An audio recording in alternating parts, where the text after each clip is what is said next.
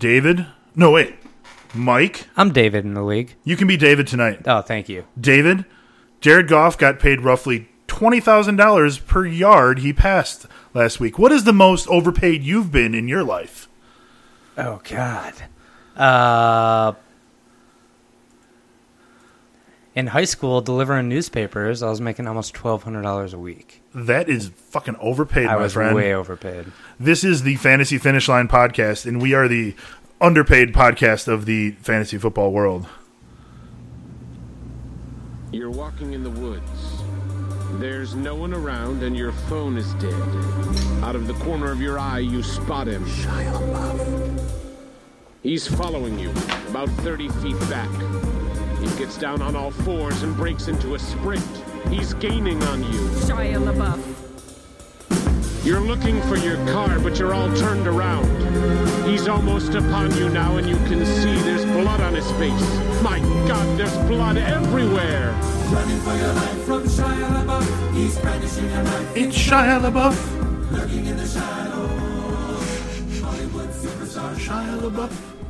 Oh, everyone needs to learn the amazingness of this song.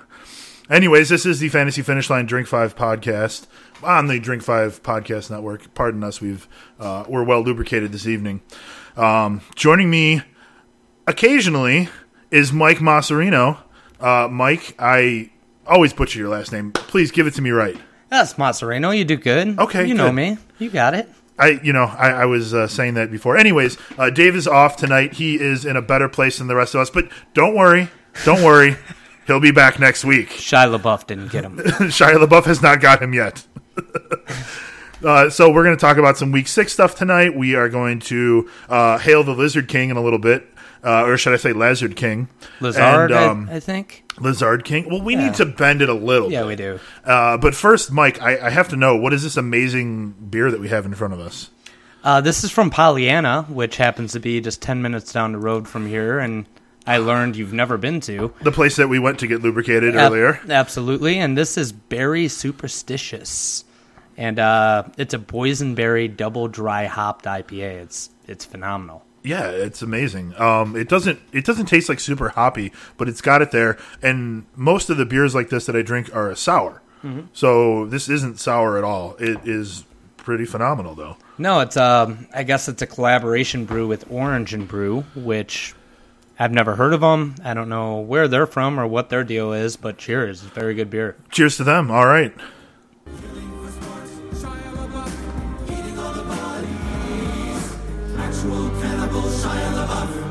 Now it's dark, and you seem to have lost him. But you're hopelessly lost yourself. Stranded with a murderer, you creep silently through the underbrush. All right. We will find that again later. I don't know that there's a theme tonight, but you know what? Go ahead and let us know what you think the theme is to the music, and we'll see if we can send you a prize or not. Yeah, we'll give it a try. So we'll start out with some blurbs and some trends that have been going on in the league. So Dave and I have been keeping track of QBs with high floors, Mike. So unfortunately, the man, the stash, the legend, Mr. Gardner Minshew II, dropped off last week. If my numbers are correct, he had only about 5 points. It was a rough go against New Orleans, right? It was, and we watched a lot of that game as big Gardner Minshew fans. We are. Yeah. And it was a little disappointing, but I still think he's rock solid. I like him. It was an odd game. It was low scoring. It was defensive, just showdown there. I'm a big fan. Yeah.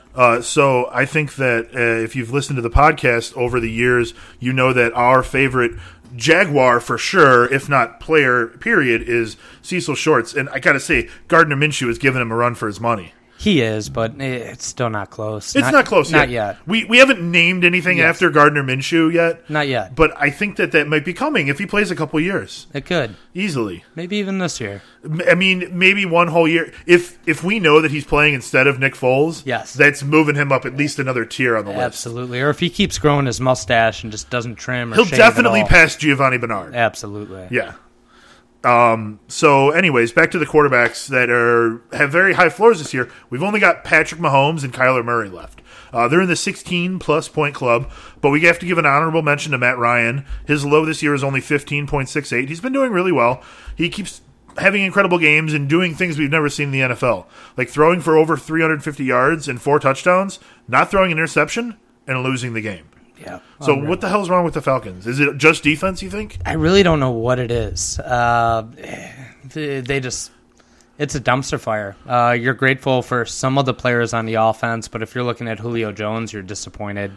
If you have anyone on the offense not named Matt Ryan or Austin Hooper, I think you might be a little disappointed. I think it's more than that. Not on the disappointed side, but it's fine. From a fantasy aspect, I think the Falcons are doing fine. You've got Matt Ryan, I think, is the QB4 on the year. And then you've got Austin Hooper, the number 1 tight end. Yep. And then Julio Jones is not doing bad. He's still a top 10 guy. And if you draft a guy that early, you hope that he's top 10. So he is 3-6-9. He's number 9. He's right above Scary Terry in standard scoring. In fact, he's tied with Scary Terry in standard scoring. Yeah, but Julio's not having the touchdown drought that he had at the beginning of last year. No, I feel you, but what I like to look at, especially with one of those top picks, is really consistency. And Julio, his last 3 weeks, last week he had 10.8, this is standard scoring. He had 4.2, 5.3. So out of my wide receiver 1, I can't have weeks where he's getting 4.20. Unless you've got Chris Godwin, you're not. No, but it's a little bit everywhere. But still, I mean, DJ Chark has been don't more worry. consistent. Julio will light it up. Yeah, he will. If you catch my drift. I do, and I'm glad you got my reference. But, actually looking at DJ Chark, that's not a good example. You're right, because he's really up and down, too. He's got a couple of weeks, 4-4 and 4-3. Yep. But like I was saying, Chris Godwin's the only guy, and he has 1 4-point game still. So you're never going to get a wide receiver that performs as consistently as, like, a running back. Yes. I mean, you're not pissed especially at Julio in standard Jones, scoring, but you're not happy with the production by any means. I drafted Julio. I paid a lot for him in an auction league, and I'm just fine with it. Okay. I got to say, I'm not unhappy with it. If you look at the top 10 guys, Michael Thomas and Julio Jones are the only 2 guys in the top 10 of scoring through 6 weeks that really were drafted as top 10 guys. Yep. I guess Mike Evans would be in there too. Mike Evans was drafted as a top 10 guy, even if it's the backside of the top 10. And even when you compare for like average points per game, you got to cross out guys like Deshaun Jackson and John Ross, who don't belong there, Antonio Brown. Kenny Golladay and Julio Jones are like right next to each other. Yep. So you really, as far as top 10 guys go, he landed in the top 10. I got to be okay with that. The whole secret to fantasy football to me is picking up the right guys late. Yes. When you pick up the right players late in a draft who wind up finding their way to the top 10, that's good. Obviously, you can't waste your early picks, but as long as your early picks are guys who you can still start halfway through the year, then, more power to you. Yep. Because anybody who drafted Baker Mayfield in any league, or especially in a Superflex league, is really disappointed because I know in my Superflex league, I had to take him in like the second round, and he's not even starting. Nope. I've been starting Jacoby Brissett, who I was like, I'll take a flyer on Jacoby Brissett because Andrew Luck just retired. It's been an animal. Oh, it's been great to see. Yeah, but, back to the Falcons, obviously Julio Jones a lock. You're starting Devonta Freeman, but you're not too confident in that. Calvin Ridley. Yeah, I'm not a huge fan of Freeman, but at the same time, he played really well last week, so he's got some value still. Calvin Ridley has been doing all right. I mean, he's put up 10.8, 14.8. Then there was a 3.2. There was a 0.6. Yeah, Sanu's, and I want to pull up his numbers before I talk out of my butt here, but I feel like especially the last couple weeks, Sanu's been getting targeted a lot. So he's got 37 points on the season. Last week he had 2.9 on 4 targets, 10.3 the week before. It was his only touchdown of the year. That's his only double-digit game of the year as well. But in week 4, he had 12 targets. Yep. I think that was the game that Matt Ryan threw for like a bazillion yards, so that helps. Yes. But as a third receiver, I would consider Calvin Ridley the third receiver on that team because you've got Austin Hooper and Julio Jones basically neck and neck for how many targets they're getting. And that may be the thing where like you weren't expecting that with Julio. You weren't expecting the tight end to be that good. unless you listen to our podcast in the preseason. I will own the Austin Hooper projection this year. I didn't think he'd be the best, and I don't think he will finish as the best, but right now he is, and that's a good feeling. He might.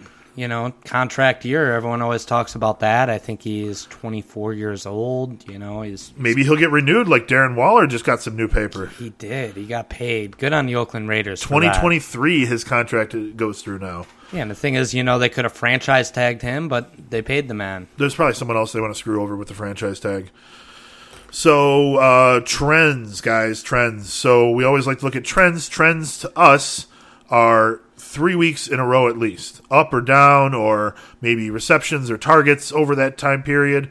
Occasionally, the point total doesn't quite match up because of a fluky thing, but I think today we're okay. Anyways, Kirk Cousins trending up big time. Yeah. He was called out by his teammates, and he didn't even reach the 15-point mark in his first 4 games. Here's his last 3 games. Week 4 at Chicago, he had 7.3. Week 5, there was a bye. Oh, no, never mind. Week 5 at New York, 20.5. And Week 6 versus Philadelphia, they were in Minnesota for that game, 28-plus points. So he's gone over 300 yards the last 2 games, 6 touchdowns, only 1 pick. I think that Cousins has turned the corner, and they're more balanced on offense. They are, and for me, the first 3-4 weeks they pounded the ball and they made a statement that way. The last 2 weeks has been Cousins. They haven't relied on that running game that they did. I think they've been running it a lot. They've complemented it, but they're not running it a lot. If they are though, so I'll get the numbers for you in a moment. Let's hear the numbers. But what I want to know is, do you think that coming soon is going to be like more of the ground and pound games from the Vikings, where they let the passing go to the back seat? Yeah, I think it's going to be very matchup dependent and how the game flow is going. Against the Giants, Dalvin Cook still had 21 rushing attempts for 132 yards. Yeah, so Vikings ran the ball 35 times last week and only threw the ball 29 times. So obviously the passing game was playing very well. That's because the Philadelphia Eagles have a dumpster fire of a secondary, and we'll get to them later on in the show. But I think that one of the things that I pointed out this week in my column, Statistically Insignificant, is that a lot of balance in on an offense is really going to be like the thing that you want to see, because you look at a team like Houston this week. They ran the ball as much as they threw the ball. And you look at Kansas City, their opponent, they threw the ball 3 times more than they ran the ball. And then it's just, you're not going to win a game unless you have a magical offense. And they have a magical offense. They still couldn't quite pull it off. Yeah. They were close, but they couldn't pull it off. They've got games, the Vikings do, coming up at Detroit versus Washington and at Kansas City. I think Cousins looks like a good streaming option because those are all mostly soft opponents. Yeah, Detroit not super soft, but certainly Washington and Kansas City. Yeah, it's at Detroit in the Dome. Washington, Kansas City, Dallas after that is arguably still a pretty good matchup. Oh, nice. So yeah, and that takes you deep into the fantasy regular season. Oh, I think Kirk Cousins, but still, I wouldn't. You got if you drafted Baker Mayfield or somebody around that level, absolutely, you should be looking at Cousins as a streaming option in weeks to come. But you can't look at these past 2 weeks and you chase those points, because there's still that possibility that, it's going to be a 60-40 run split and he's not going to hit 3 bombs to Stephon Diggs.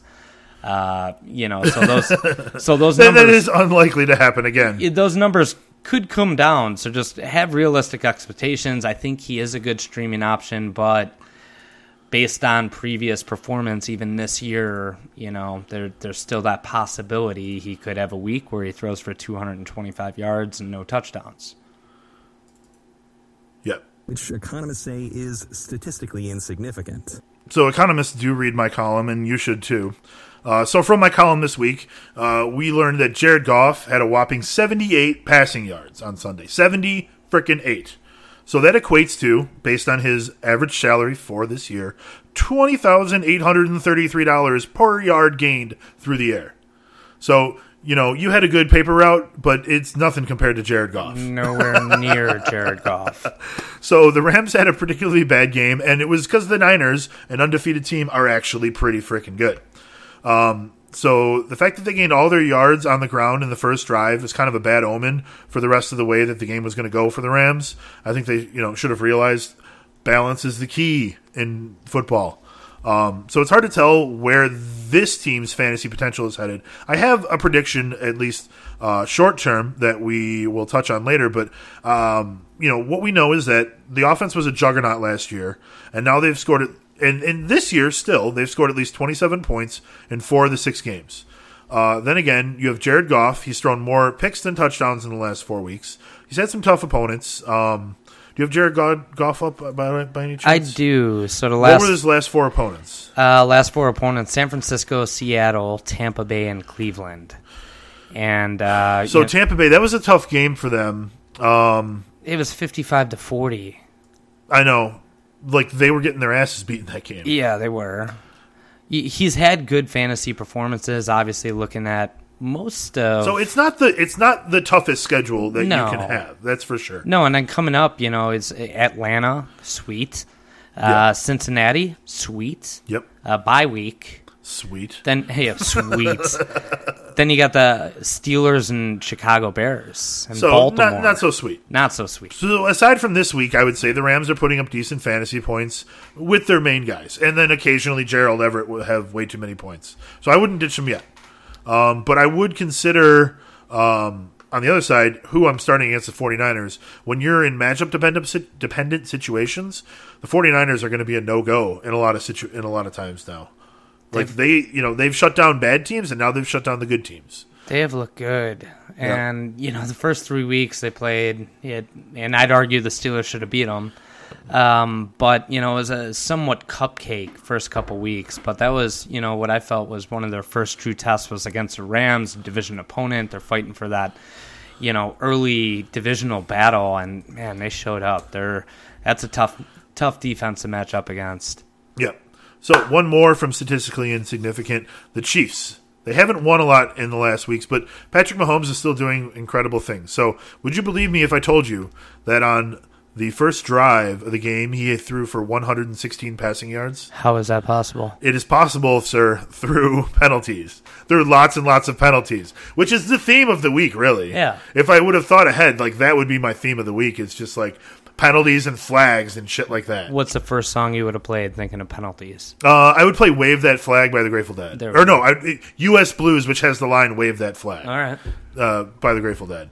But that's the first thing that comes to mind anyway. Listen for it to weeks to come, because I feel like this whole season I think it's a theme that I can save for later. It is. Yeah. Kind of like your quarterback. Jason's in a league where he's changing his name every week to an injured quarterback.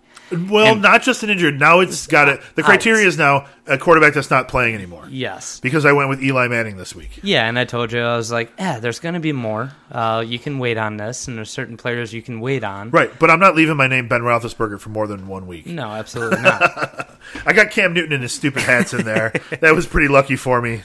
And it all started off with Nick Foles, so tip of the cap to Gardner Minshew and Nick Foles for that one. Cheers. So anyways, we talked about the Chiefs a little bit earlier, but yeah, they had 116 passing yards in one drive because of penalties. Because they started on the 8-yard line, so they were already going to gain a lot. And they only wound up getting another 157 yards through the air for the remainder of the game. And I feel like part of it is because they're not balanced, because they only had the ball for 20 minutes and the Texans had the ball for 40 minutes. So that's a huge problem, and something that I think that Andy Reid can quickly remedy, especially since they're playing on Thursday night. They're playing against the Broncos. Sometimes for good teams, the best thing to do is to play on a short week so that you can just forget about what you just did and only focus on what's coming up and beat the crap out of a bad team. And that's exactly what I expect the Chiefs to do this week. We'll see. So the week before, they only had 23 minutes in time of possession. So the Chiefs only ran the ball 11 times, and they were never down very much. So it's not like they were in passing-only situations. So the Texans ran the ball 41 times. They passed the ball 42 times. They have a very impressive offense going right now. Unfortunately, it doesn't seem to involve DeAndre Hopkins. Yeah, it's odd. I've noticed that as a DeAndre Hopkins owner, he's only been in double digits the first game of the year. Yeah, but and I want to pull him up right so now. I got him here. 23-10 the first game of the year, and then no higher than 8.8. But the thing I want to pay attention to with him, and the reason is if you're a Hopkins owner, don't panic yet, is targets. So he had 12 targets, 9 receptions, 55 yards, and a 2-point conversion last week. Nice. I'll take that. I mean, it is only 7.5 in a standard league, but you're looking at 16 in PPR. So, PPR leagues, which feel like you're cheating in terms of getting points, but are infinitely better than standard leagues. I agree. It's kind of a damned if you do, damned if you don't situation. Yeah, but I mean, with going back to his targets, he had 12 last week. He had 8 the week before that. He had 8 the week before that. 7 the week before that. 8 the week before that. Those are all single-digit weeks. I don't expect it to continue where the lack of touchdowns. He had 2 touchdowns week 1. He hasn't had a touchdown since. I don't expect that to continue. Touchdowns, I feel, are a stat that comes back to you. Yes. Targets and stuff, you may really find the trends. Touchdowns don't trend one way or the other. Yep. If you haven't been scoring them and you traditionally do, they will come back to you. If you blow up and score a lot of them when you normally don't, like Will Fuller, then it's not something that's likely to continue. No, absolutely. Yeah. And, maybe he just has to speak up and get a little Stephon Diggs treatment or something going over there, but he's got to see some more touchdowns out of Hopkins. Yeah. Aha! In the distance, a small cottage with a light on. Hope. You move stealthily toward it, but your leg, it's caught in a bear trap. Gnawing off your leg. Quiet. Living to the cottage. Quiet. Now you're on the doorstep. Oh, Shia LaBeouf. So, back to the trends here. We've got Austin Eckler moving on to the running backs. He was winning weeks for you single-handedly. You drafted Austin Eckler in a league, Mike. I've got him in a bunch of leagues. Was he the top performer on your team like most weeks? Oh, yeah. Yeah, he's amazing. But you got to move on now. The reason I have Austin Eckler is because I drafted Melvin Gordon in a lot of leagues. So I have both. That puts you in quite the predicament right now. Kind of leading to the question I think you're going to get to, with Austin Eckler. Well, I'm going to ask a question first that you may not have anticipated. Maybe not. But you'll know the answer to it because how did you decide, or what did you go with in the last couple weeks? Because Melvin Gordon came back in week 5. So did you start both of them? Did you pick one of them over the other? It was both. You started both of them? Yes. What about last week? Both. Same? Okay. Now, going forward, he's got games at Tennessee, at Chicago, versus Green Bay at home. Is that like something that you would want to shy against? So Tennessee has a good running defense. Chicago has had a great defense, but they just lost Akeem Hicks, who is probably the second best player on the defense right now. And then Green Bay, we know, has a very solid defense. So are you gonna shy away from maybe Eckler? Yeah, I am. I think they're going to start getting Melvin Gordon more involved. I look at it a lot like Zeke. When Zeke first came back, and as an owner of Zeke in a couple of leagues as well, those first couple of weeks, it was a little rough. Getting the groove going, and I think Eckler is still going to be viable, and we've seen that last year. I agree. That both of them, you're able to play, especially in PPR. If you're in PPR, Eckler's going to see. PPR is huge. I don't have the numbers in front of me. So but here, let me throw a few numbers at you. Targets. So week 4 at Miami, he had 24 points. Week 5 versus Denver, only 7.3, which is going to be surprising in a minute. And then week 6 versus Pittsburgh, he only had 2.8 points. So his touches have gone from 23 to 18 to 8. So in week 5, he had 18 touches. 15 of them were receptions. Mind you, we're giving you points in standard scoring here, so that's why his total was so low. But 15 catches and 7.3 points is not something that you ever expect to see out of anybody. With Austin Eckler, we know that he's going to be involved in the passing game, but I wonder if he has nearly as much fantasy value as he had a couple weeks ago going forward. So is he an RB2 flex at best? Yeah, I think exactly there, barring injury. It's a last year with Melvin Gordon, barring a trade or anything else. If you're in a keeper league, Eckler could be great next year. He's proven what he can do, but I really feel like they're going to run Melvin Gordon into the ground here very shortly. And I think it's going to work for them. Speaking to like the slow start guys, anybody who's paid attention to Le'Veon Bell in 2016 or 2017 who drafted him knows that, well, he skipped camp and he didn't really start performing until week 3 or 4 or 3 or 4 weeks after he came back, because I think he was suspended for a couple games one of those years or held out. I don't remember all of it. I just know that he didn't play in 2018. But anyways, you know that these superstars, they take a few weeks to get going. It's like a fucking freight train. It is. They're slow to get going, and then they just barrel over everybody, and that's great. Yeah, and I mean, last week he had 8 rushing attempts against Pittsburgh. 8 rushing attempts, and he was quoted saying, he needs to get the ball more to get rolling. What kind of momentum are you going to build off 8 attempts? I expect that to change against Tennessee and what's likely to be a pretty low-scoring, ugly, for a lack of better terms, poo-poo game. It's going to be an ugly game. now that I think about it, it's probably going to be. But that may be good for a running back. Absolutely. Those games, I think, are great for running backs because we're going to see a lot of rushing attempts. And I think Melvin Gordon's still that superstar who hasn't done anything yet. I think it's not coming. This year, but he's done a lot in the past. Oh, absolutely, and it's coming. I look forward to it. Yeah, so me too. Saquon Barkley is going to return soon, probably like this week. So Jesus. It's as fast as I've ever seen from a high ankle sprain. He missed, I think, 3 games. I show 3 games with 0 points anyways. He may not have technically missed that first game. Was it the Washington game where he got hurt? Because he has no carries, so he must have not gotten hurt that week. No, because the week before he had 8 for 10. Yeah. So this is 3 games that he's missed. It's unbelievable. He's just not human, and the way they're talking this up is, like he turned it up another level, and I think his lineman said he's a caged animal. I saw that, and he's going to be 10 times better, and he doesn't know what that means, but it's scary. So, are you going to be starting him right away? Yes, yeah. If he's playing, you're putting him in. Okay. I mean, I don't think I could make the any other decision than that. I don't own him in any league, so it's not up to me. But I think you got to start him. So they play the Cardinals this week, and awesome. Yeah, he is going to tear them apart if he plays. Yeah, and I'd also be really excited for Evan Ingram if we're talking about another poo-poo matchup. Evan Ingram. Well, the Cardinals, they give up an absurd amount of points to the tight end. So Evan Ingram is the guy there, and if he plays, great. But you were probably already going to start him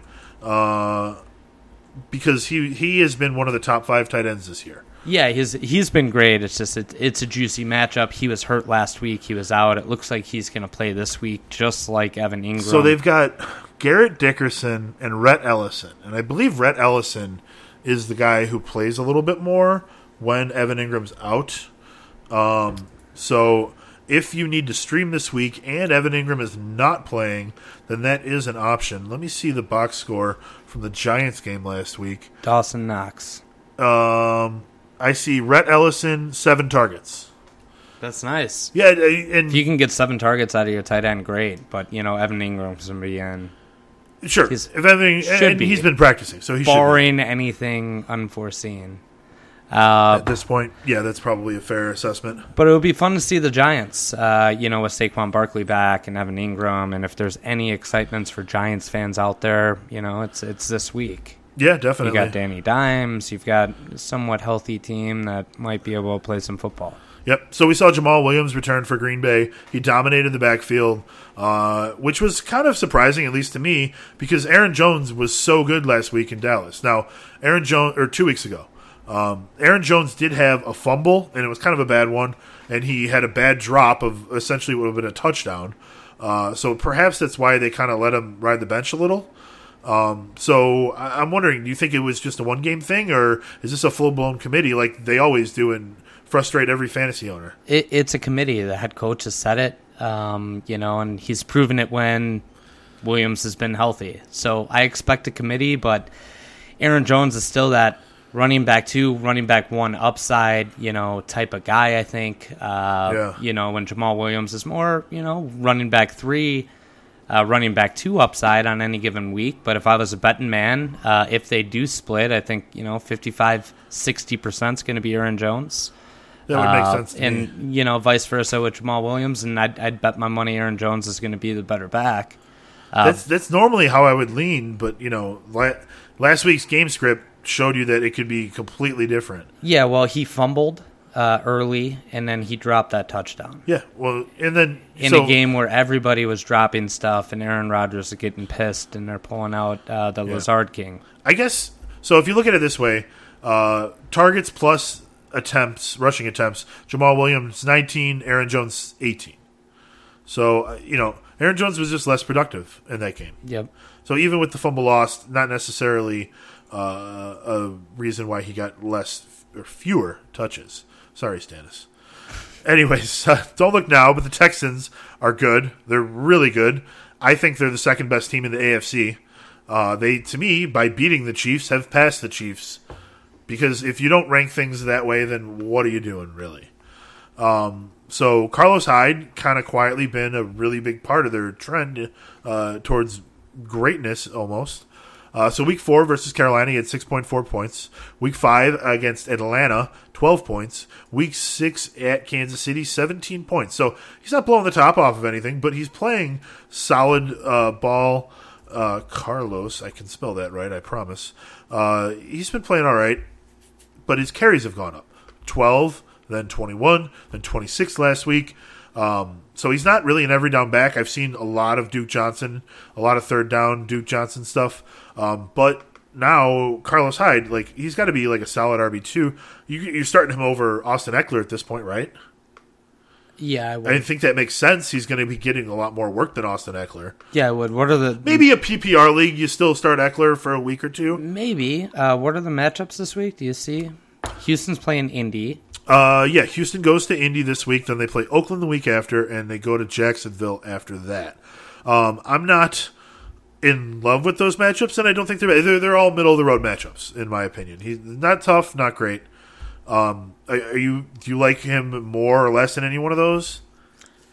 Yeah, that's a tough one. In a PPR league, I think I'd go Eckler. In a standard league, I'd go Hyde. So Carlos Hyde was dropped by Kansas City during the preseason, right? And he was picked up after the Lamar Miller tear while we were down in Louisville. So I remember being at the bar seeing all that news. Lamar Miller, ACL tear, Andrew Luck retire. That's like the busiest preseason day in history. Are you kidding me? Just drunk off whiskey in Louisville. Right. Just all wanting to figure out what exactly was going on. We weren't the only ones breaking things that day. No, we weren't. Well, I guess we were, or I was. So back to Carlos Hyde. Is he a legit RB2, or is he a product of the system, and you're kind of iffy on him? Carlos Hyde is a synonym for Lamar Miller at this point for me. So if you played fantasy football for a while, you understand Lamar Miller. It's not a sexy pick by any means, but he's that running back too, where he's fairly consistent. He's a product of the system. That's Carlos Hyde, and that's what you're going to get out of him. I see him as someone who's unlikely to get to 20 points and equally unlikely to have 4 points. Yeah. I was going to say less than 5, which is 4 points. Yeah, I'd say, true. You're going to get 5 to 16 points out of Carlos Hyde. Yeah. And a lot of weeks, that's good. High floor, low ceiling. Especially these bye weeks where sometimes just a plug for Tevin Coleman or something like that. Yeah. You just need, just give me 7 points, motherfucker. Oh, I meant to write down the bye weeks. Week 7 buys in the NFL. So who do we have on bye this week? Who do you know off the top of your head is on bye? You always know that one team's on bye, right? I know the Steelers are on bye. Yeah, there you go. Along with the Carolina Panthers, the Cleveland Browns, Yep. and the Tampa Bay Buccaneers. It's a big bye week. I mean, Mike Evans. So it's usually Chris the Godwin. team coming back from London. Yep. Yeah. It's a big fantasy bye week this week. So a lot of Christian teams, McCaffrey is gone. Yeah, Odell. There's a lot of teams that are hurting. Let me ask you about this trade I made earlier. All right. Full PPR league. I gave up George Kittle for Odell Beckham Jr. I'd rather have Odell. Okay. I mean, also George, have... Who's your other tight end? In that league, I had Travis Kelce, George Kittle, and Austin Hooper. Yeah, you're a maniac. I was a First tight end off, maniac in that league. Yeah. Second off, no, great value. Good trade. I like it. It's actually Especially a trade with I had been I had been offering all year long. And finally, after George Kittle had a good game, it was like time to make it real. You traded George Kittle, and you're still going to start 2 tight ends every week. That's true. Yeah. Austin Hooper is still the best tight end to start. Yes. Over like any wide receiver or anything I have on the bench. And I think Odell takes the place of like Mike Williams or someone who was like fine on the bench. Great trade. Just fine. Great trade. Yeah. Big fan of that.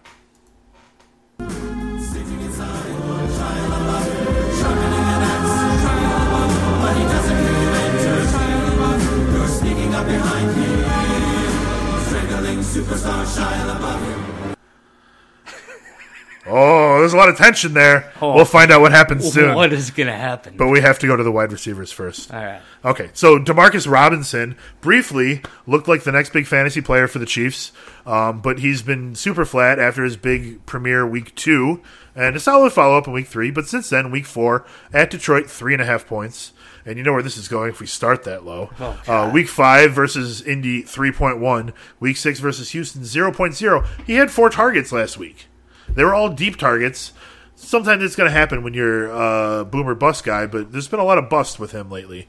So over that time, he goes from a season high of 9 targets to 6 and then 4. He had 9 targets. He had 3.5 points. That's rough, especially when your quarterback is Patrick friggin' Mahomes. PPR at 7.5. I mean, 9 targets. If Tyreek Hill gets 9 targets, he's catching 5 of those. Yeah, and he's going to have 200 yards. So Tyreek Hill's back. Everybody else. You've got Lizard Man. He's hurt again. Not to be confused with the Lizard King, with the Lazard King. Lazard King. Lazard King. Massarino? But these other wide receivers, I think we're going to see a little bit more Travis Kelce, because Tyreek is just taking the top off of defenses. We're going to see a lot more of the Chiefs from last year. Yeah. And, who's going to be that other guy? Is it going to be Demarcus Robinson? Is it going to be Damian Williams? Oh, he barely touched the ball last week. Is it going to be LaShawn McCoy? Is it going to be Darryl? Is it going to be, there's a lot of things going on. It's going to be Pringle. Yeah, maybe it's Pringle. It might even be Pringle, yeah. Yeah, I don't. I'm betting McCole Hardman.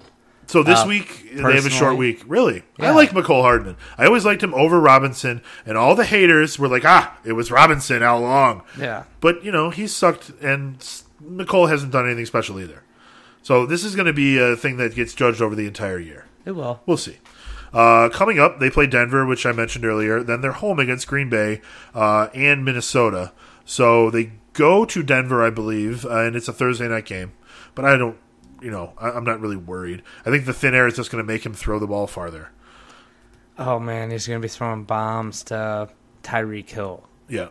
So the one thing about Robinson is that he's still in on a lot of snaps. Last week, he was in for 86% of the snaps, and that was his lowest total since week 1, before he had been properly implemented into the offense. So I think that he'll probably still play because the Lizard Man is out, Mr. Sammy Watkins. So do you think Robinson can bounce back? Do you target someone else on the Chiefs instead? Well, I think he'll bounce back from 0 points. Likely, very likely. I think he'll score a few points. He's never going to score another point in the NFL. I'm not dependent on him. There's way better options out there. Even on the same team, I'd rather start McCoy, and I think I'd probably rather roll the dice with Pringle than Robinson. Yeah, I don't know. I think there's better guys out there on other teams, probably. Absolutely. On your waiver wire. Absolutely. That have a shot of, these guys scare me if they don't, looking at, once again, past performance, last 3 games, 0, 3.1, 3.5. That's unacceptable. I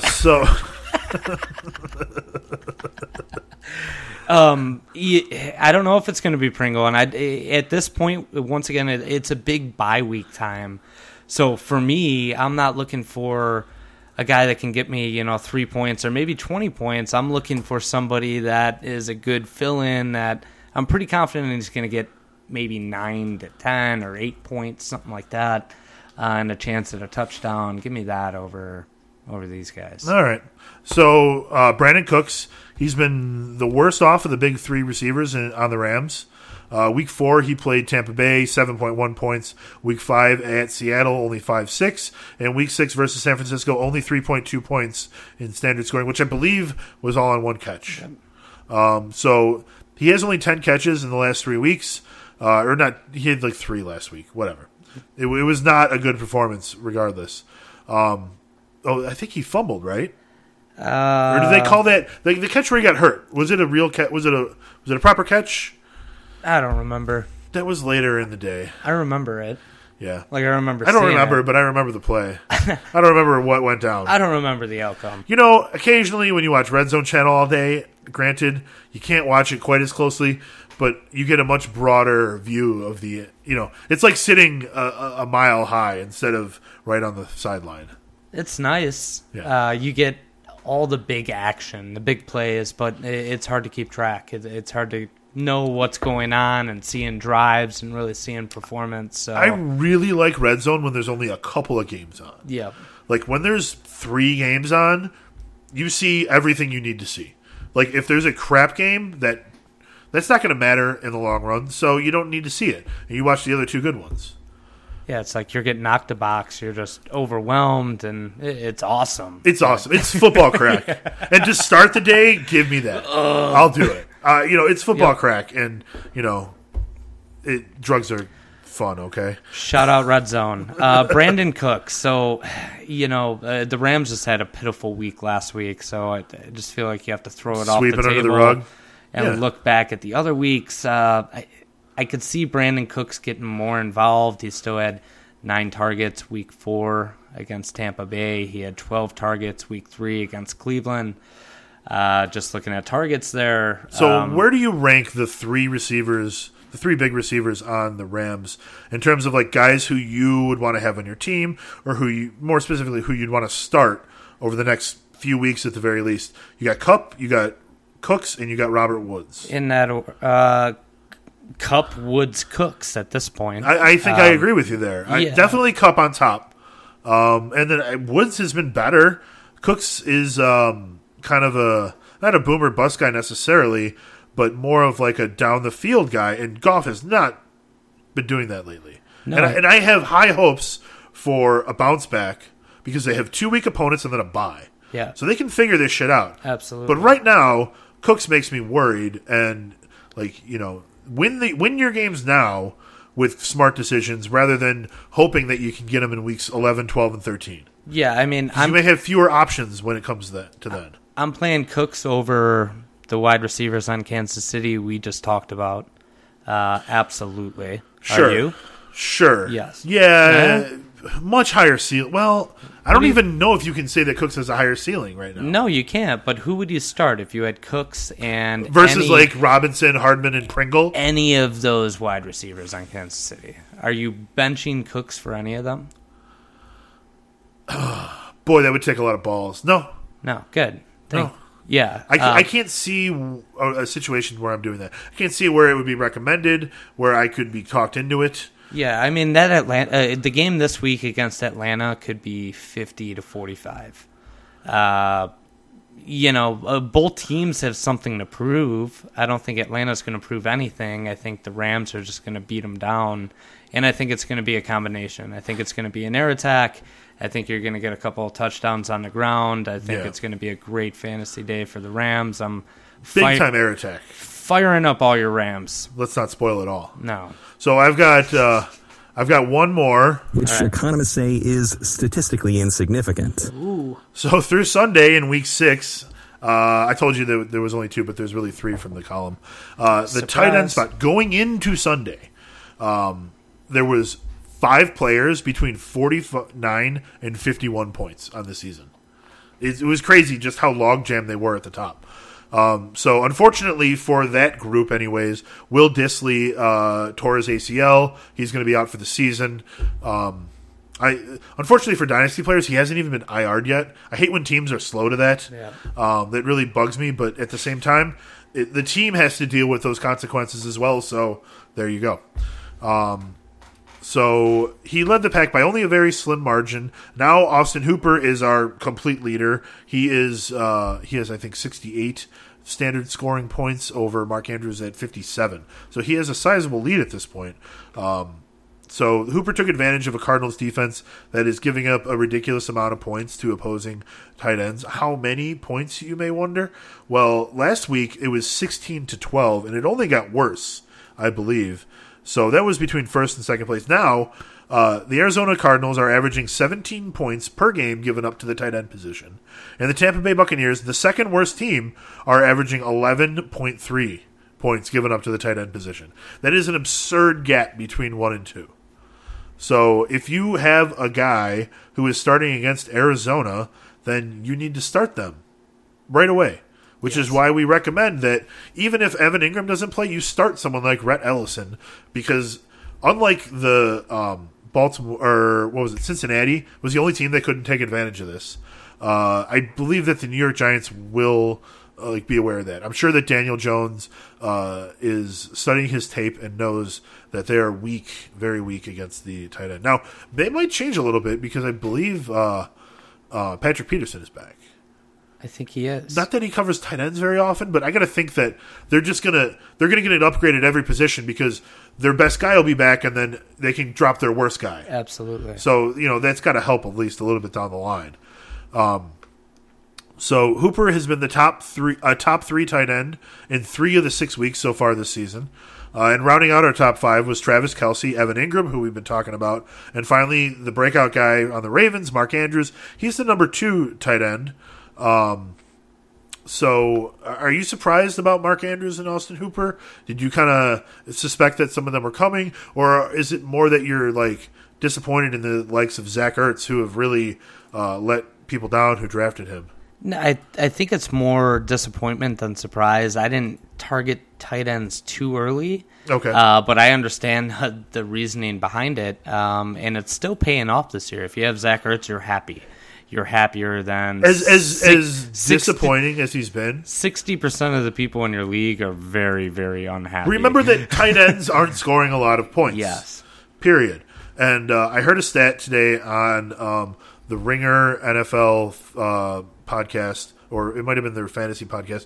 Either way, I recommend when you're done listening to this show, go ahead and check out some of what the Ringer has to offer. Anyways, they were saying that there's actually been more points scored by the top 12 tight ends this year than last year. So even in a season where we feel it feels like it's been a slog, we're getting as many points as we're supposed to get. Oh, that's good. So I think it's just more logjam at the top. As I pointed out, going into the week, everybody was the same freaking score. Yeah, which is interesting. So if you got one of those guys, you said there was 5 guys there within the top 2. What's the break between 5 and 6? So the break after that, I don't know the stats from last week, but it probably goes to Zach Ertz after that. So Evan Ingram is at 49.8. He had a bye last week. No, he didn't have a bye last week. He had a bye the week before that. Yeah. He hasn't had a bye yet.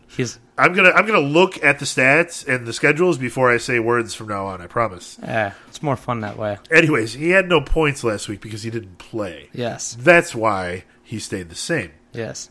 My point is that the gap between Evan Ingram and Zach Ertz was pretty sizable, at least 10 points going into last week. So you're really looking at a top tier where we've never seen 5 guys in the tier 1 before. And I think that Austin Hooper and maybe Travis Kelce and Mark Andrews are separating themselves into a smaller tier 1 now. But at least going into last week, through a third of the fantasy football season, you had 5 tight ends that were great and then a bunch of crap. Yep. And that's why, maybe we have as many points, but it doesn't feel the same because you're not getting one Travis Kelce who's blowing the roof off and everyone's like, well, if you have him, you're fine. Yeah. If you have Austin Hooper, you're fine because you drafted him late. Same with Mark Andrews. But if you drafted Travis Kelce, he's not scoring the touchdowns that he had last year. He's roughly on pace for the same amount of yards. He's got almost 500 yards this year. He's leading tight ends in receiving yards. He's just only has 1 touchdown. Yep. So those are our trends. Those are our notes on the week. Let's check in with our friend.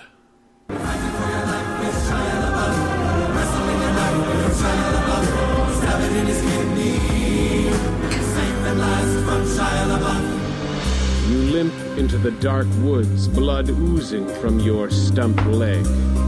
You've beaten Shia LaBeouf.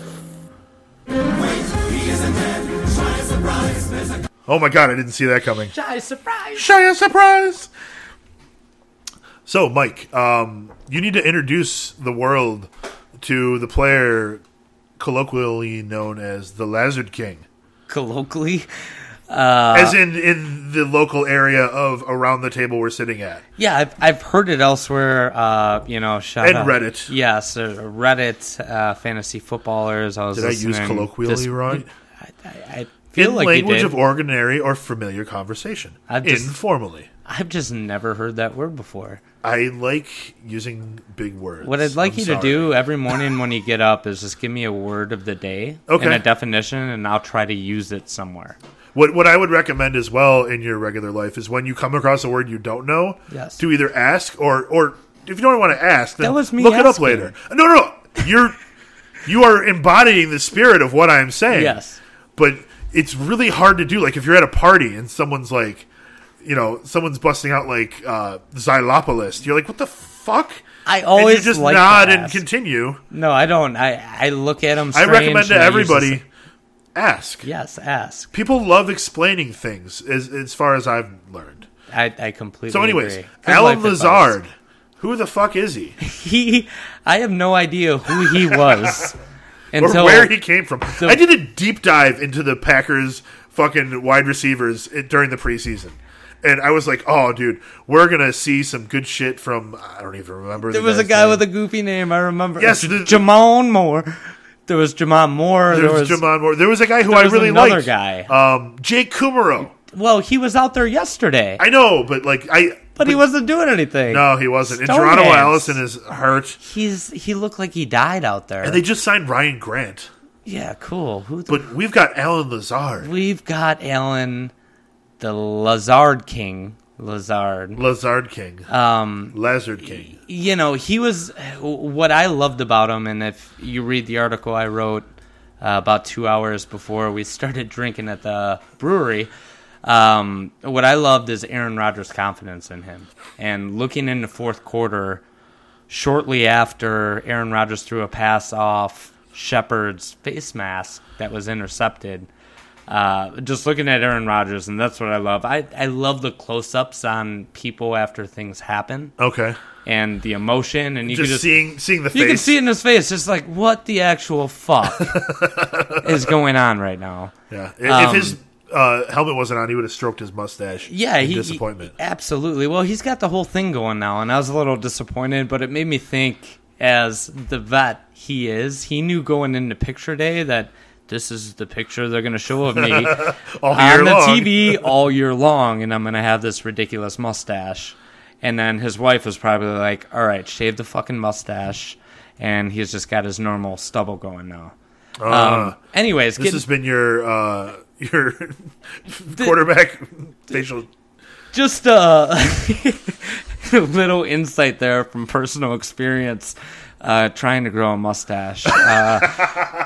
Nothing like Aaron There are Rodgers. pictures, folks. There are pictures. But back to the Lazard King, just the confidence from Aaron Rodgers. So he threw a fade. This is their touchdown drive that they had to him on second down, second and long.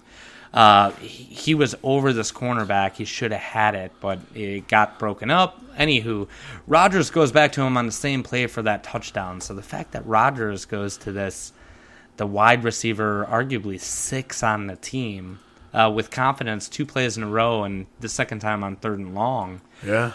It shows a little something, and then hearing his thoughts after the game, that this kid's been doing it at practice all the time. He was a star in the preseason, and when they didn't sign them to the roster, Aaron Rodgers was worried that he was going to get signed by another team. He wasn't. He was activated before the Bears game. He hasn't had a chance to do anything, but he's 6'5", 227. He's got good measurables, that's He's for sure. huge, great measurables. Played at Iowa State, not a big college, but he was recruited elsewhere I bet you that's a mark against him for Glenn. Hey, Glenn's an Iowa fan. I don't know how he feels. He's about a resident, Iowa State. right? He's a resident Iowa fan, not an Iowa State fan. No, he's not a Cyclone. No, he's not he's a Cyclone. Hawkeye. But Cyclones are cooler than Hawkeyes. I agree. Suck a fucking Hawkeye. Fuck the Hawkeyes. Yeah, he's not here. Fuck him. But his dad and his brother went there. That's why he ultimately chose Iowa State. Okay. Over Notre Dame or Stanford. Wow. So he was well recruited for sure. He was well recruited. So I did look up the. So is his brother Marcel Lazard? I didn't look up brother name. I looked for the pronunciation. Good I found genes. the 2018 draft pronunciation guide has a Marcel Lazard, which is Lazard. It's Lazard? It's Lazard. All right, so there you go. The Lazard King. The Lazard King. That works. It does. It rolls off the tongue. It's nice. Okay. So is he good at Iowa State, or should he have gone to Notre Dame or Stanford? He was. I mean, he was 7 receptions short of breaking the school reception title and 670 yards short of breaking that record as well. So don't quote me, but it sounds like he's in like the second or third range. Who's come from Iowa State? Probably a couple good guys somewhere. Somewhere along the line. We need Sean Foss here for this one, clearly. He started as a true freshman. He played 90% of the games his freshman year. I don't have stats in front of me. So recently you've got David Montgomery, who played in the NFL, or plays now in the NFL. He was just drafted by the Bears. And then I'm looking for anyone in recent times. I see a Jeremiah George. Oh, the great Jeremiah George. AJ Klein is a linebacker with the New Orleans Saints right now. He is currently on their team, so that's good. Alan Lazard, of course. He was on the Jaguars last year, or 2 years ago. He was cut. Yeah. They didn't know what they had. They didn't. No. Find a little diamond in the rough. Yeah. So I don't know who the best player is from there, but I'm not finding it. It's fair enough, but there's been a bunch of guys. Seneca Wallace, there we go. You never know. That might be the biggest name. What I like is this week he's got a chance to prove himself. You've got Adams, who hasn't been ruled out, but by everything I've heard from Adams and coaches, you can pretty much count him out. Allison's not going to recover in time from that vicious concussion. You're right. So you're going to have the same stone-handed guys out there from last week that aren't getting separation. And what's Aaron Rodgers going to look to? If you could pull it up, what about the tight end numbers? How'd it look with Jimmy Graham and who's the other guy that seemed to be catching the ball a lot, the backup? In Green Bay? Yeah, is it Mercedes Lewis? So their tight end is, Mercedes Lewis. Mercedes Lewis. So how many Mercedes. How many targets did those guys have last week? You're faster at looking up stats. I have these things open amazingly. You're asking me them, and I have them open. You always do. Alan Lazard, 5 targets. Geronimo had 7, but that's not what you're asking about. Jake Kumaro is the other. No, he's not. Mercedes Lewis had 2 targets, 2 catches, 50 yards. Okay. So there were and his long was 25. Huh. Well done. Nice. He averages 25 yards per catch, literally. It's pretty good. And I mean it literally. But those were both in the third and fourth quarter. Yeah. And Jimmy Graham had 5 targets as well. Well, Aaron Rodgers threw the ball 39 times. That's an awful lot. They had a lot of plays in the game. They did. It's because they kept getting flags, and instead of punting, they got first downs instead. Yeah, well, I mean, what I'm looking to see is who's going to step up. MVS really hasn't done too much. He's been very disappointing as an MVS owner. I am not happy with what I've seen. He had a 46-yard catch and a 2-yard catch in last week's game. Only 2 targets. I don't know. I mean, MVS is the guy who we all assumed would take the place of Mr. Devontae Adams. So I don't know. This is a tough one. I could see Lazard being basically featured in this next game. Who do they play this week? I got the schedule up. They play the Raiders. They're hosting the Raiders. Great. They're going to beat the crap out of the Raiders. I feel like they played every game at home this year. I feel like the Packers are probably... Okay, so they played in Chicago, and then 5 of their next 6 games were at home. That's what it feels like. I feel like every time I see a Packers game, it's... Well, you're not wrong. No, that's crazy. It's because teams don't want to fucking go to Lambeau in December. That's stupid, though. Well, I mean, it's not like Why they get are they a choice. scheduling it that way? I don't know that it's on purpose. You shouldn't have 5 of your 6 There games. are very few things that are done on purpose. As someone who makes schedules you know what's for done on fantasy purpose leagues, is the fucking Patriots getting an easy-ass schedule. there's a formula for the NFL schedule. Do you know what the formula is for the NFL schedule? What is it? So every team will play their division twice.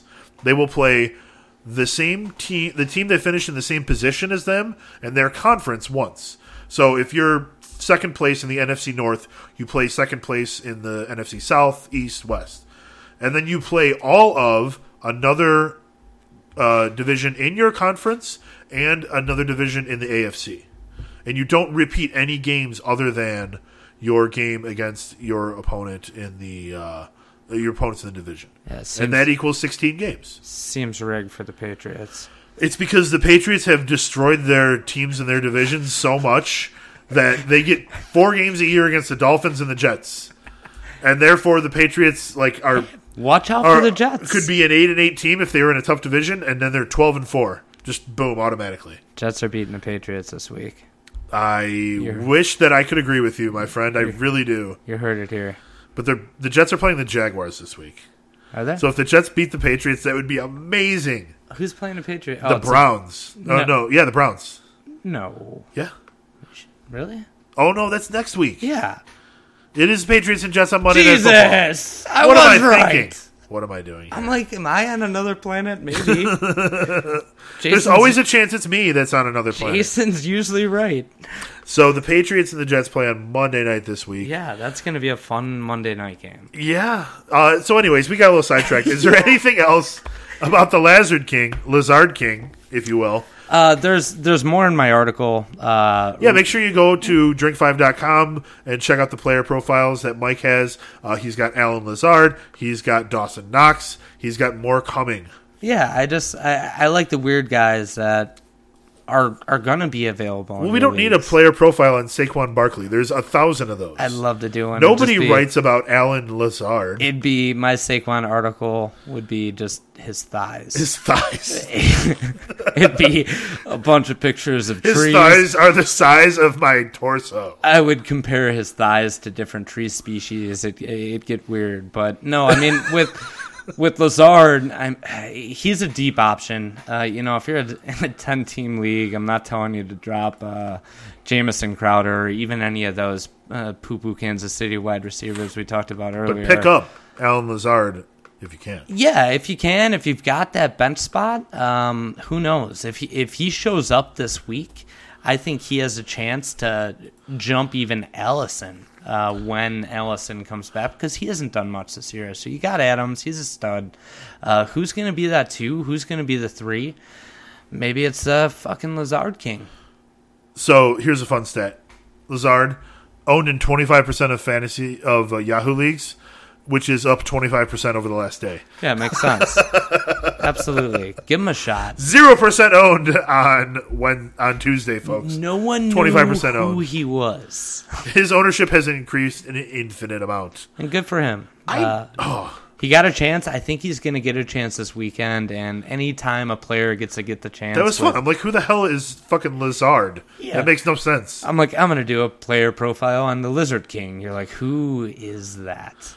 But, we'll see. We'll see what happens. It could be the last time we talk about him, but hopefully not, and he could be that league winner. He might supplant Cecil Short someday. Maybe. I'm not saying it'll be anytime soon. I'm just saying you never know. Gun to your head, and nothing is ice, but you can do jujitsu. Do it, body slam, superstar, Shia LaBeouf. Legendary fight with Shia LaBeouf. Normal Tuesday night for Shia LaBeouf. Just a normal Tuesday night, normal Wednesday night. For Shia LaBeouf and Cheers. You and I, Mike. A normal Wednesday night for the Drink 5 Fantasy Finish Line podcast. So, to continue that normalness, we're going to talk about some matchups that we want to exploit in Week 7. So this is mostly going to be about position groups, I think, is where I want to kind of focus this segment from now on, because I feel like I've been getting it wrong when it comes to the entire team. So I think I can focus in a little bit more and be a little more exact, maybe give you a good recommendation aside from guys who you are going to start. So this is something that we talked about a bunch earlier. We don't have to dwell on it too much unless you got some more to add. But last week, we know that the Rams embarrassed themselves at home. This week, they'll be playing in Atlanta against the Falcons. So the Falcons are giving up the second most fantasy points to opposing quarterbacks and wide receivers. They're second in both categories. 10th most points to opposing tight ends. So the Rams don't, I think, have a player that's going to exploit that matchup.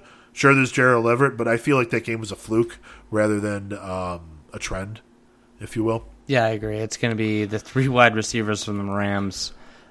Still, if you have Everett and you don't have any other options. If you like Jason Witten or Gerald Everett, I'd go Jason Witten. That's a tough one.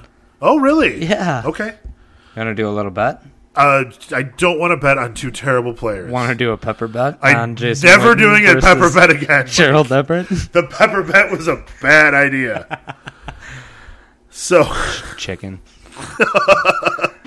So this is a good matchup for Jared Goff to bounce back, hopefully with a good game plan from Sean McVay. So I do like all 3 of the big wide receivers from the Rams. If Gurley plays, he was out last week with he's been banged up, I think a quad contusion this time around. Yeah.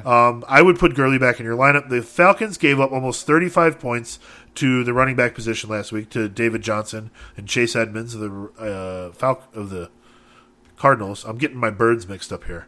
Yeah. Too many birds. There's a lot of birds in the league, I gotta say. Need more cyclones to suck them up. So I'd fire up the usual suspects on the Falcons.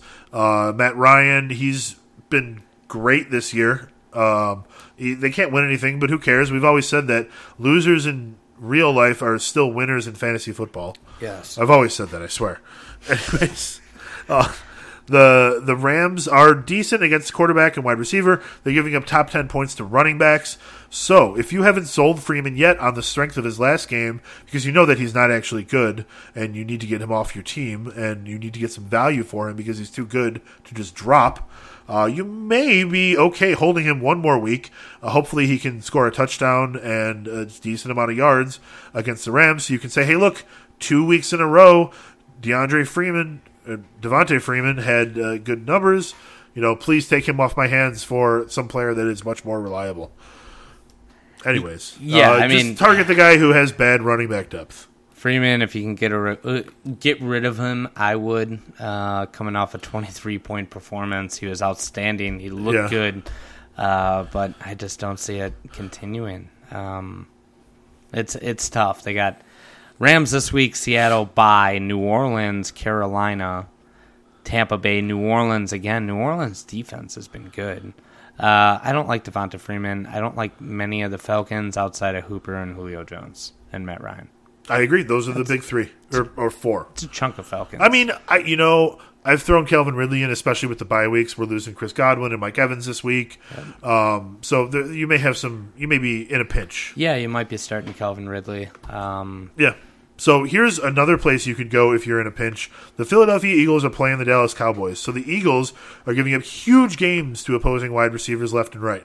The Cowboys are in desperate need of a weak opponent because they played 3 bad opponents and got 3 wins, and they played 3 good opponents and got 3 losses. So the Cowboys need to play a team that they can exploit. And I'm not saying that the Eagles are a bad team, but the Eagles are easily exploitable because they have given up double-digit points to 8 wide receivers across 6 games this year. Wow. Yeah, that's a lot of fantasy scoring against the Philadelphia Eagles. They are 3 points higher than the next team giving up points to opposing wideouts. They are the number 1. So Amari Cooper is not likely to play this week. So it's a good time to start Michael Gallup. I believe he's probably going to be owned in most leagues. Yeah, he should be. If he's not, get him. But then you've got Randall Cobb. I know, that sounds scary, but Randall Cobb might actually be an okay start this week. And a guy who is probably owned in 0.2 league amount of leagues, Tavon Austin. I don't know, that's a guess. He is owned in 1% of leagues. It's because they don't go down to decimals. So last week, Tavon Austin had 6 targets and 5 receptions for 64 yards. And now he's going to play a team who gives up the most points to opposing wideouts on a team that he plays on that has no top wideout left. Tavon Austin is seriously a legitimate emergency start this week. So you've got Tavon Austin, you've got Randall Cobb. I would probably start Randall Cobb over him, especially in a PPR, because Randall Cobb is getting more targets at least. So 6 targets over the last 2 weeks for Randall Cobb. Not a lot of yardage, but the Eagles' secondary is hot garbage. Terrible. They're so bad.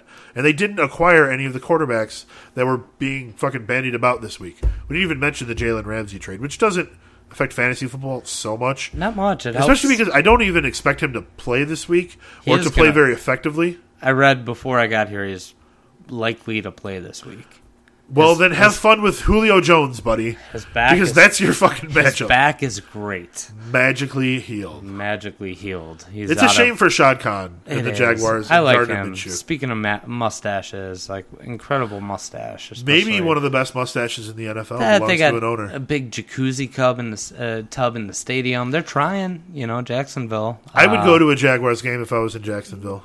Especially if they're giving away Minshew mustaches. The big thing here is that I'm sad that the good place, who always was ride or die for Blake Bortles, finished this season, filming this season, before they could hype on Gardner Minshew.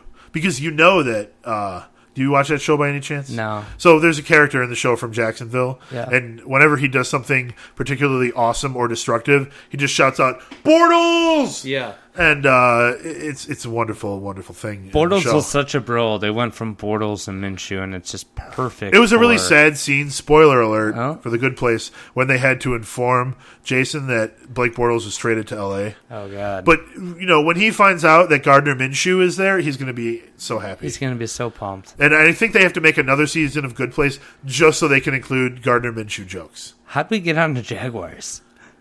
Because we were talking about Jalen Ramsey. Yes, there we go. I was trying to find a connection. Anyways, we don't need to talk about Jalen Ramsey either, because we weren't even talking about the Rams, who he's now on.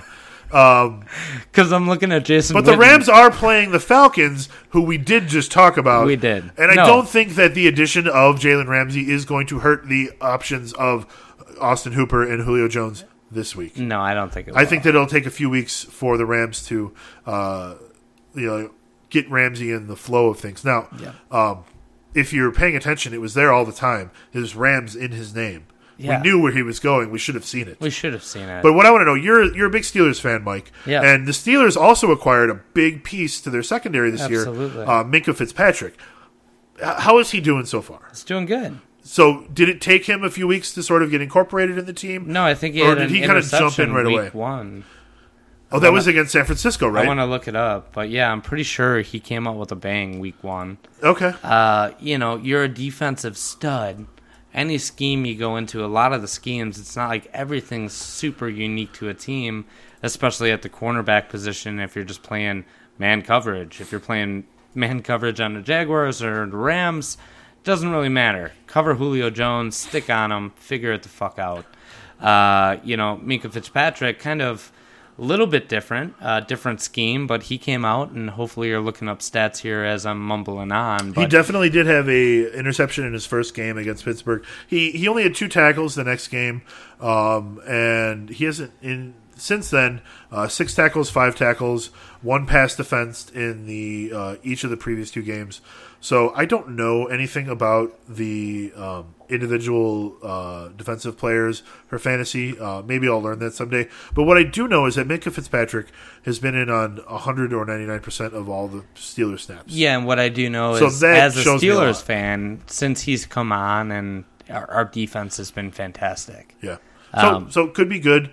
What they don't give you on Pro Football Reference is what he holds his guy to.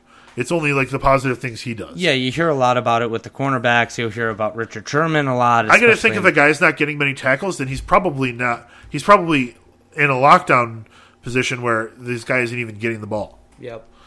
And if he only has a few tackles, that could be a bad thing too, where they're catching the ball and just running away from him. So I'm giving you poor information, and I will move on. So the last good matchup I want to exploit this week is not the last one, but the last one I'm going to talk about. Minnesota Vikings are playing in Detroit, so the Lions are giving up the third most points to opposing running backs. The Vikings are the number three offense in rushing yards this season. So it's been a double-digit performance from an opposing team against the Lions every single week as far as running backs go. So fire up Dalvin Cook, and I like Alexander Mattison. He basically split carries with Cook last week, and he was more effective than Cook in terms of total yardage.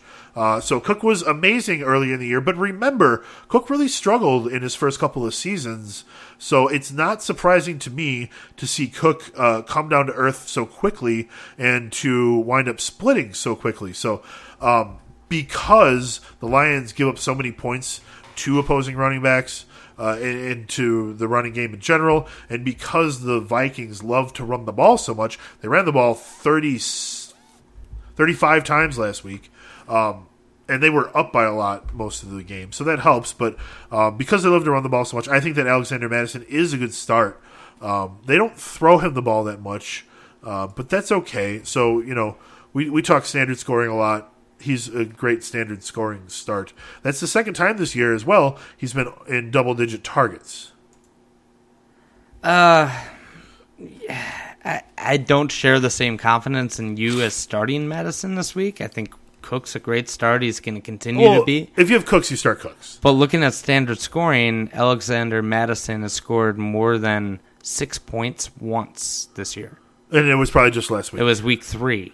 Oh, last week. Oh, he had 64 yards last 14 attempts, 63 yards, and a fumble. Oh, the fumble will take So it back. he scored 4.3 points.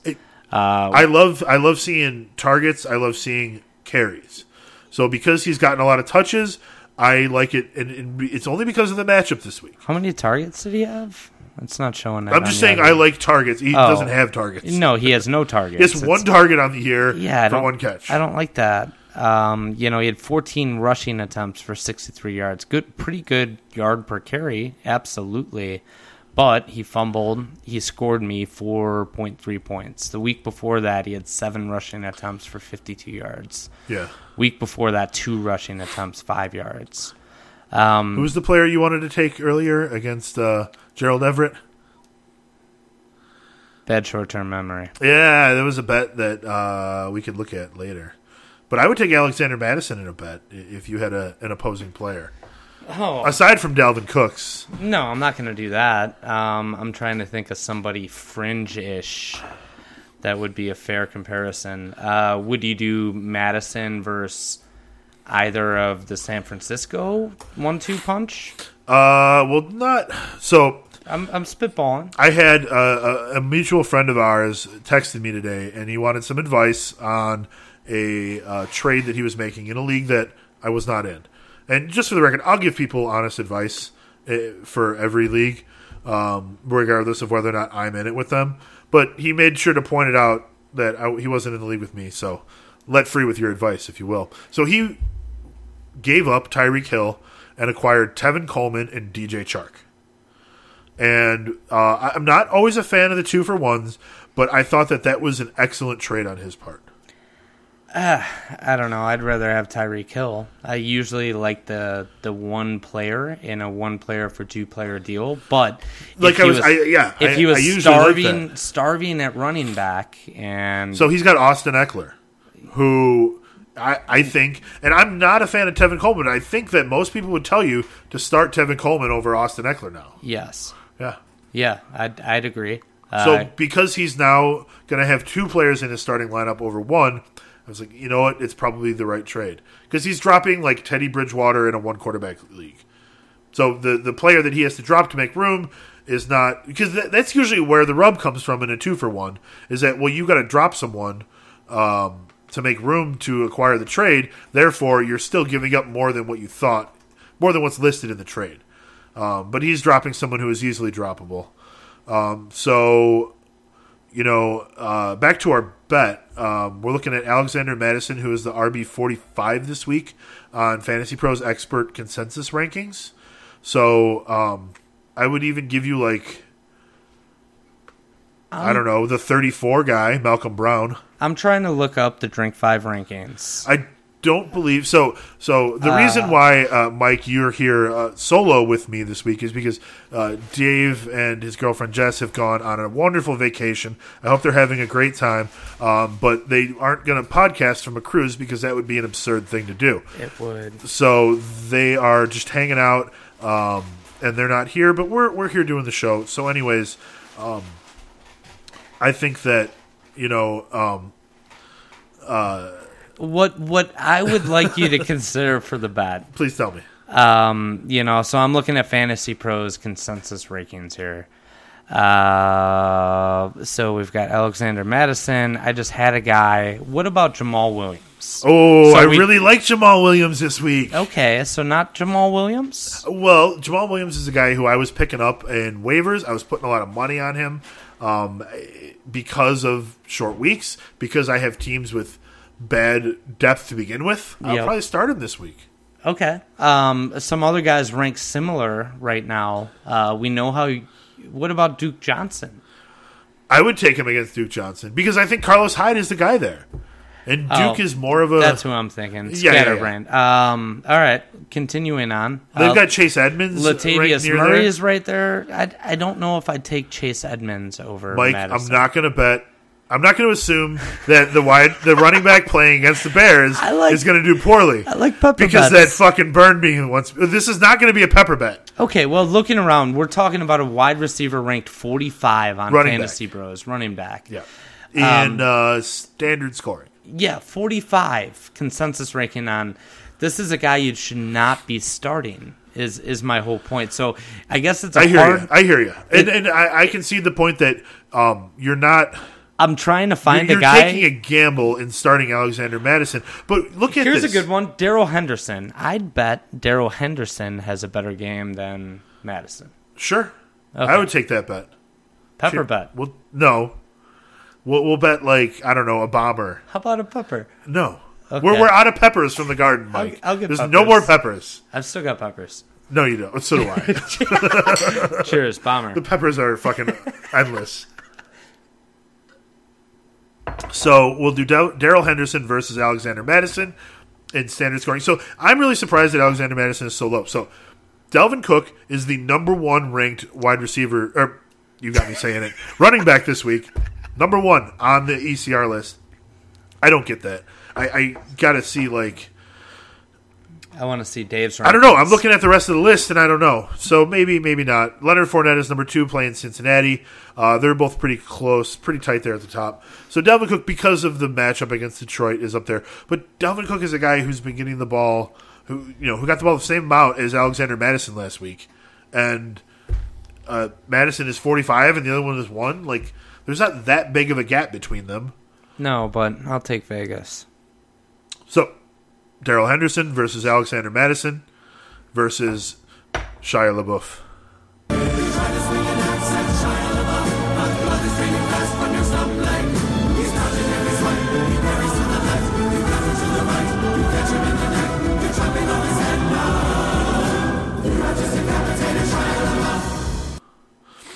We win! Holy shit. You have just decapitated Shia LaBeouf. So, a little segment that Dave has brought to us lately, which I found pretty fun, is Who to Cut.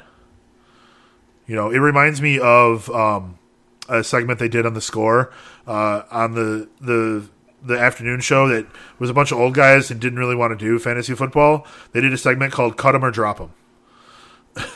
Yeah, no, I love it. So, Dave, Mike, do you have a list of guys that you want to cut? No. Okay, that's fine. You asked me to prepare. I didn't. Let's talk about a couple of guys who were cut this week in the Drink 5 League. Guys who, there's been a lot of pickups because there was waivers this week. That's exactly what I did. It's beautiful. So guys who were cut. So I cut Phillip Rivers this week. I picked up Josh Allen because Phillip Rivers is crazy. I also cut Mecole Hardman for D.D. Westbrook. Ooh, all right. I think that's a decent move. Someone cut your guy Joey Sly. You're a big fan of Joey Sly, but they're on bye this week. They are on bye, and if He's you're not worth holding if you're through in a bye week. shallow bench league, absolutely. Where I kept Joey Sly was Dynasty. We have deep benches, and I still believe Joey Sly is a young guy on a. Yeah. Give me any kicker on an offense. So you Christian kept 2 McCaffrey. kickers in the Dynasty League? This week, yes. It is a deep bench. I think 22 we've got right now. And I dropped Ty Johnson. Okay. So I had a little bit to spare. I think he could be good, but I'm betting on him for an injury. So I dropped him. I picked up a secondary kicker. I picked up Matt Prater, who I don't think I could depend on every week. Sly's been very consistent. I like Prater. Prater's good. He had 250-plus yarders last week. That's true. I'm not chasing points. He's a great kicker. He's a good long-distance kicker. I don't want to get into kickers. No. I didn't mean. I just meant to mention. Yes. Your guy Matt Sly. My Sly guy. They're Joey I like Sly. him. I'm keeping him. So obviously we had to cut Will Dissly, but you'll be happy to see that very Cavallari in our league, Matt Cochran, who writes the Survivor article, picked up Dawson Knox in his place. It's amazing. I love that. So the fabulous Barkley boys, who will be on the show later this month, that's Scott and George, new to the Drink 5 family, they cut Delaney Walker. Not a surprise, but they picked up Hunter Henry. Yeah, no, it's a great pickup. I'm surprised Hunter Henry was out there. I'm not paying attention to tight end in that league. Are you cutting Delaney Walker? No, I'm not cutting Delaney Walker. Okay. I feel like looking at their team, and I can name, you want to talk about guys to cut, I'll go to their team. I definitely am supportive of cutting Delaney Walker because now Ryan Tannehill is his quarterback. We got to see what happens. I mean, Delaney Walker, where is he ranked right now with tight ends? You know what's going to happen? Nothing to the Tennessee offense. No, it's going to be Nothing the same. is going to happen. Where's Delaney Walker right now? Delaney Walker is on the fucking free agent list. No, He's I mean, on the waiver wire. where's he ranked? Oh, in terms of like overall tight ends Their this year? team name is very Cavallari. No, that is Matt Cochran. Is very Cavallari. That's a stupid team name. What's their team name? Well, he was a Fabulous, Jay Cutler fan.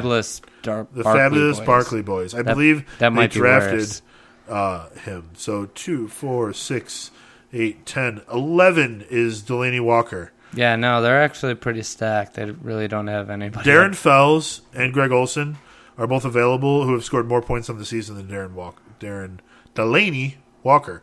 It is almost time to end, folks. Yes. Thankfully, because I can't speak words anymore. No, that's good. So also dropped by the Mojo Jojos, the local boy, is Jameis Winston. After a 5-interception performance, how can you blame him? Yeah, he's droppable. He dropped Gus Edwards. A little surprising because he's a big Baltimore fan. And then we see that Chase Edmonds was dropped by our guy Sean Foss for your guy, Darrell Henderson. Darrell Henderson. So I'm sure that you are putting your stamp of approval on that. I like Chase Edmonds. I do too. Especially because Would you take Chase Edmonds over Darrell Henderson? That's a close one.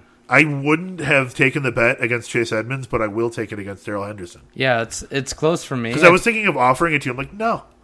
Like, that's really tight against Alexander Madison. I'd take them both over Alexander Madison, without a doubt. Yeah. Between the two of them, it's close. Edmonds has been good. Interesting. Well, Mike, I want to thank you so much for joining us this week. Thank you for filling in for Dave. You did a great job. Next week, we'll be back with Dave, and I believe we have a guest on next week, so I don't remember off the top of my head who that's going to be. It's you Dave. guys are just going to have to tune in and find out. No, Mike, you're the guest. I'm Dave. You're Dave. Thank you, Dave, for joining me on the podcast. That was so great of you, Dave. Thank you, Jason. That was fun. So if you know the theme for this week, then, His head topples to the floor. I mean, expressionless. it's pretty obvious, but go ahead and tell us what it is. No, it's not. Jason it's at actually Drink a secret. 5 or Your Dave at finals Drink 5. From Shia LaBeouf. Thank you, everyone. We will talk to you next week.